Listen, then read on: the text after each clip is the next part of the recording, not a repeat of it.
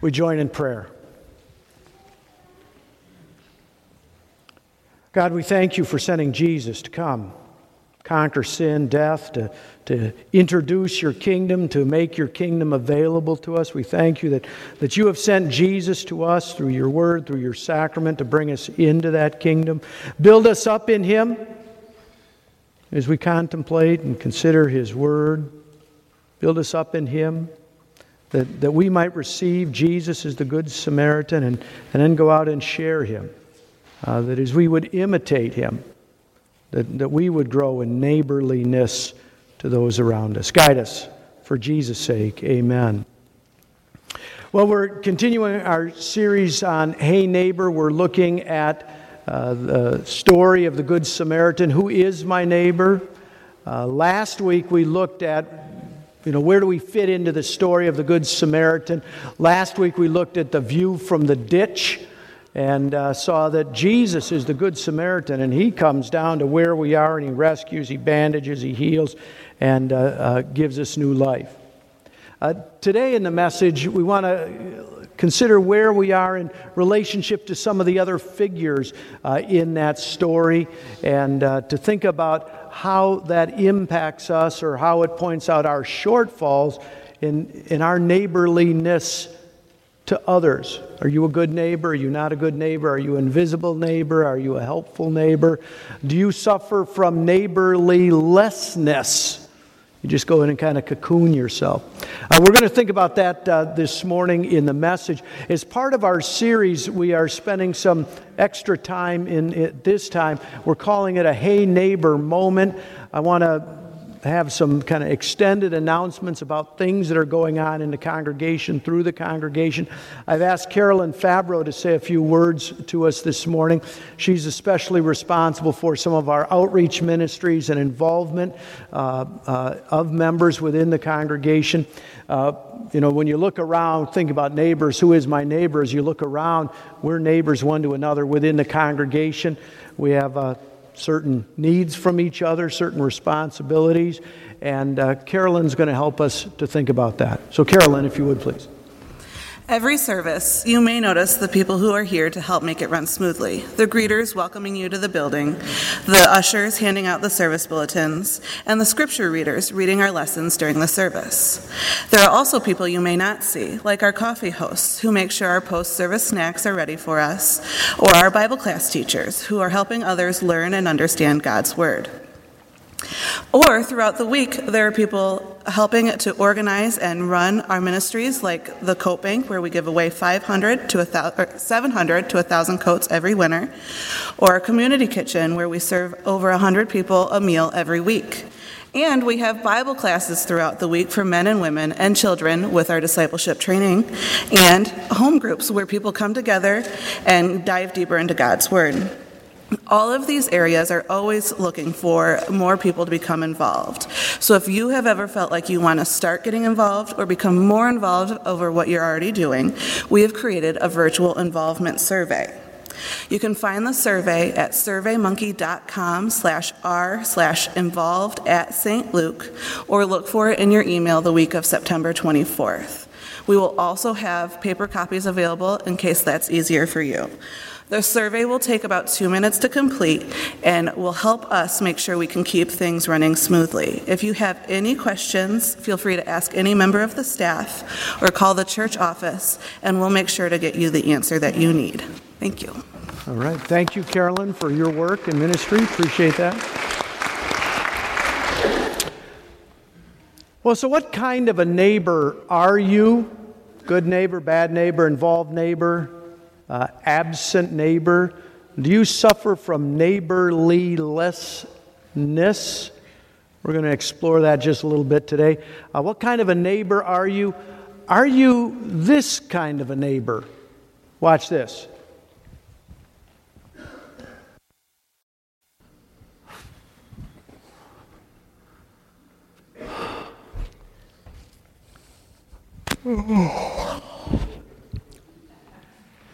Well, hey, neighbor. Oh, hey, Harry. Oh, beautiful morning the Lord's blessed us with, huh? Yeah, right. Oh, great day to be out mowing the lawn. Bless the Lord. Yeah. You're up kind of early, ain't you? Well, it's not like I had much of a choice, did I? Well, my raking didn't wake you up, did it? No, Harry, it wasn't your raking. It was your lawnmower. You realize it's 7 a.m.? Already? Boy, you're getting a late start, ain't you, sleepyhead? What? Rise and shine, that's what I always say. Rise and shine. Whatever. So, what you going to do today? Harry, I have no idea what I'm going to do today. I'm not even fully awake yet. I'm just looking for the morning paper. Well, I got your paper over at my house. I knew you was sleeping, so I didn't think you'd mind. As soon as I'm done with the sports section, I'll bring it right over. Maybe we can have a morning cup of coffee together. No, that's okay, Harry. You just keep it. Are you sure? Yeah, I'm sure. Well, I'm blessed. That's right neighborly of you. Hey, Bob. What, Harry?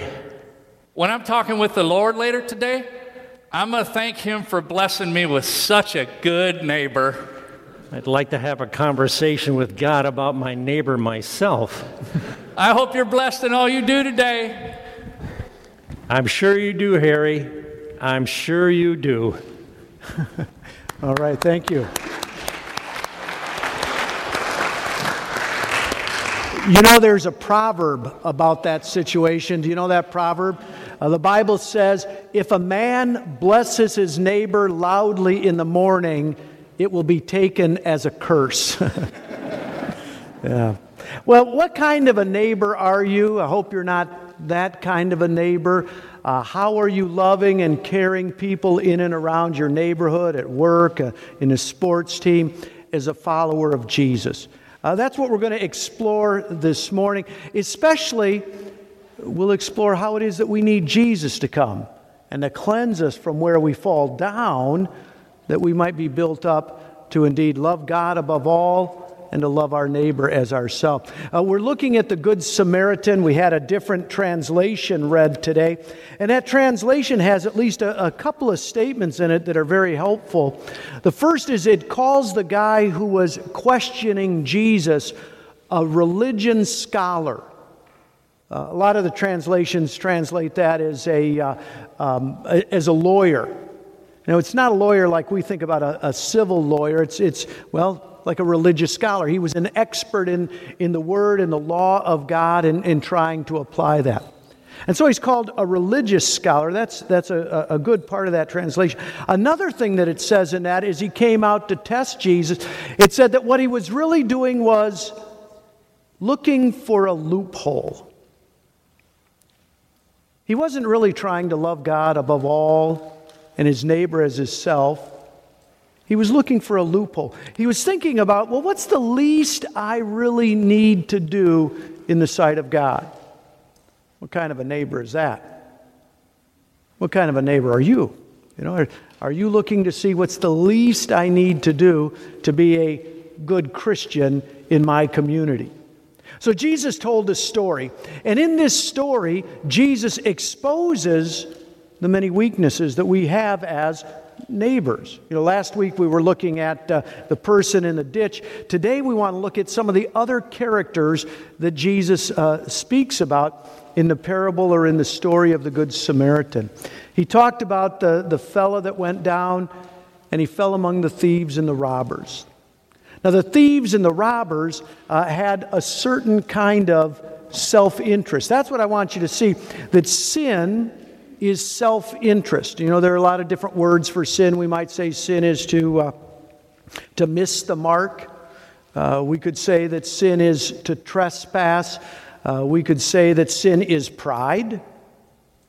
We could say that sin is rebellion against God. We can also say that at the heart of sin is self-interest. I'm thinking about me. I'm concentrating on me. I'm focused on me. I'm not loving God above all things. I'm not loving my neighbors as myself. I'm just loving me. We have any number of ways that we're encouraged to this very kind of behavior throughout our culture. Jesus exposes the problems of that. examples of that, like the fellas that beat the man up. They suffered from a certain kind of self-interest. They were exploiting others for personal gain. In the recent hurricane and the aftermath, we see people doing that, exploiting others for personal gain. We see people looting. We see people price gouging gas and water. We see people, and I don't mean to be cynical in any way about this. I'm not really being cynical in this. But you see the posturing of people in the media or the posturing of some politicians, and you think to yourself, well, they're not really concerned about the people. They're exploiting that situation for their own benefit. Where is that in your life?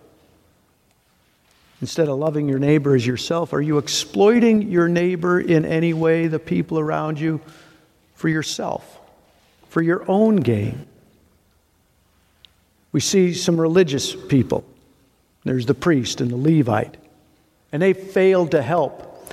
They too are suffering from self-interest. They're avoiding others because of personal cost. They don't want to give of themselves. They don't want to get involved. And so they're more concerned about themselves, who they are, and what they have. So they don't want to share that in any way. As we look at this, in the church, we talk about sins of commission and sins of omission.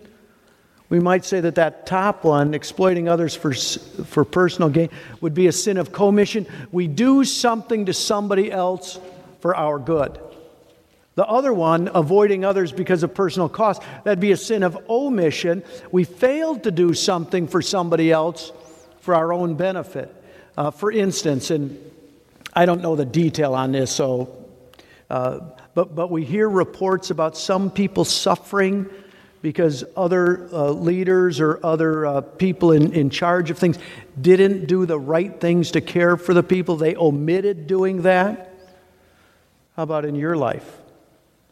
Are there places in your life where you could have been helping, where you should have been helping, that you could have given a hand? Jesus, as we look at this, can expose for us in our own lives the same problem that the religious scholar had. And that's that we suffer from self-interest.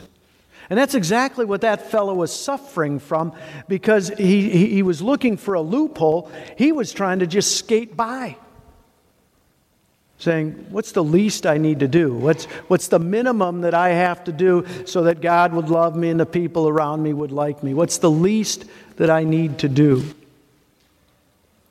It is good for us as we look at this story, this parable, to think about our own lives. Where is the neighborly lessness in our lives? Are we doing something? Are we failing to do something? Are we just trying to skate by? What kind of neighbor are we? In the recent storms, haven't we seen the best and the worst of people? The storms in Texas, the storms in Florida, we've seen the best in people. We've seen people help people in their time of need. They brought their boats down and they're boating down Main Street and helping people out of their homes and rescuing people. We've seen the best of people. We've seen people volunteering in the shelters, giving of their time and their energy to go and help people that have been displaced. We've seen pictures of firemen and policemen carrying people's dogs and cats. Did anybody hear somebody called a Good Samaritan this last week? I didn't hear that on the news, but often in these kinds of situations, someone gets called a Good Samaritan. We have seen the best in people as people are recovering from the storm, but we've also seen the worst in people. Looting, price gouging, posturing to get recognition. Here's the thing that it looks like people have forgotten about life today. You know, when we do wrong, there's always one of these around, isn't there? When you're looting, when you're gouging, to know that someone is watching, someone sees. I think about King David. You know, David was a good guy in a lot of ways, King David was. He was a great king. He was a successful king. He was a valiant military leader. He was quite a poet, wrote all of those psalms. But David suffered from self-interest. That event with David and Bathsheba, David wasn't interested in Bathsheba.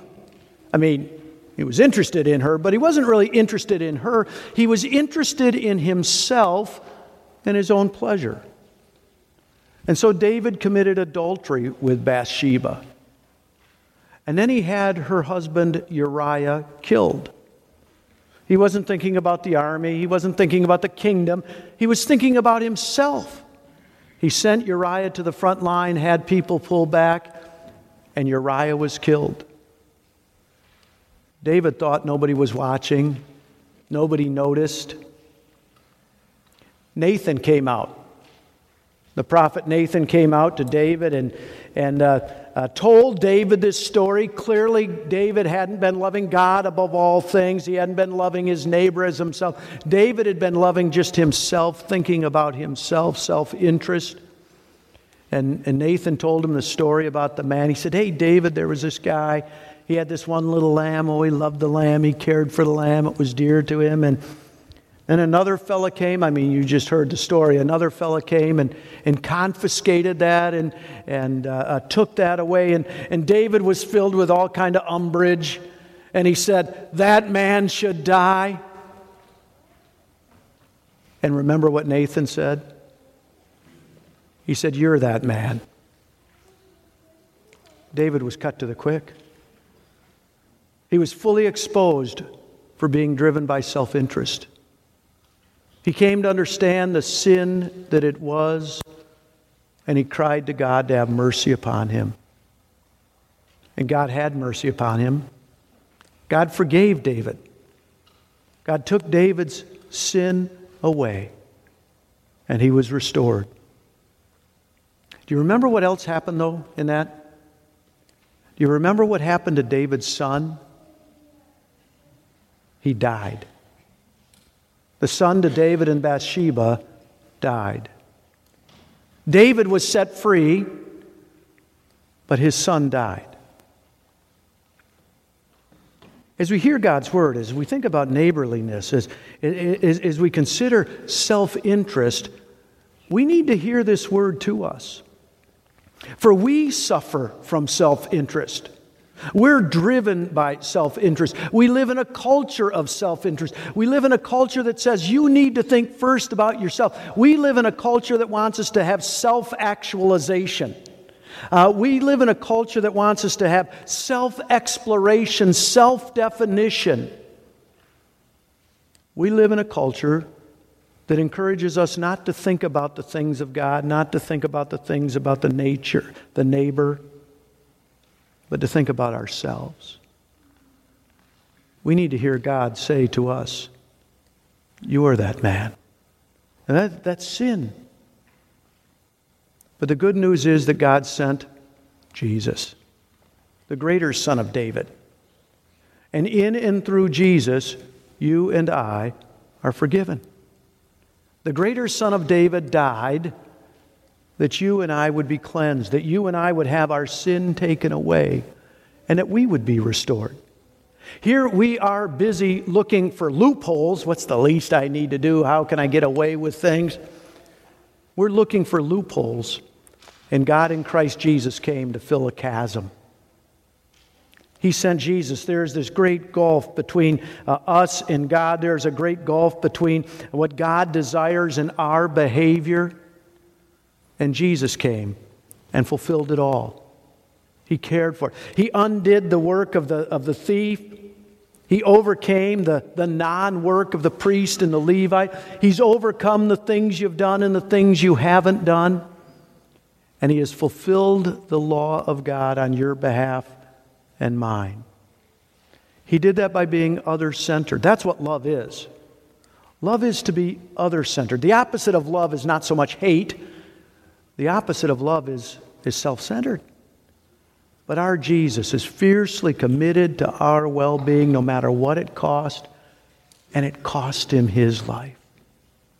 He has loved us like no other. And as He comes and as He loves us, that's to set us free from self-interest, to set us free from sins of omission and sins of commission, that we might indeed to a greater degree love God above all things and be set free to love our neighbors as ourselves.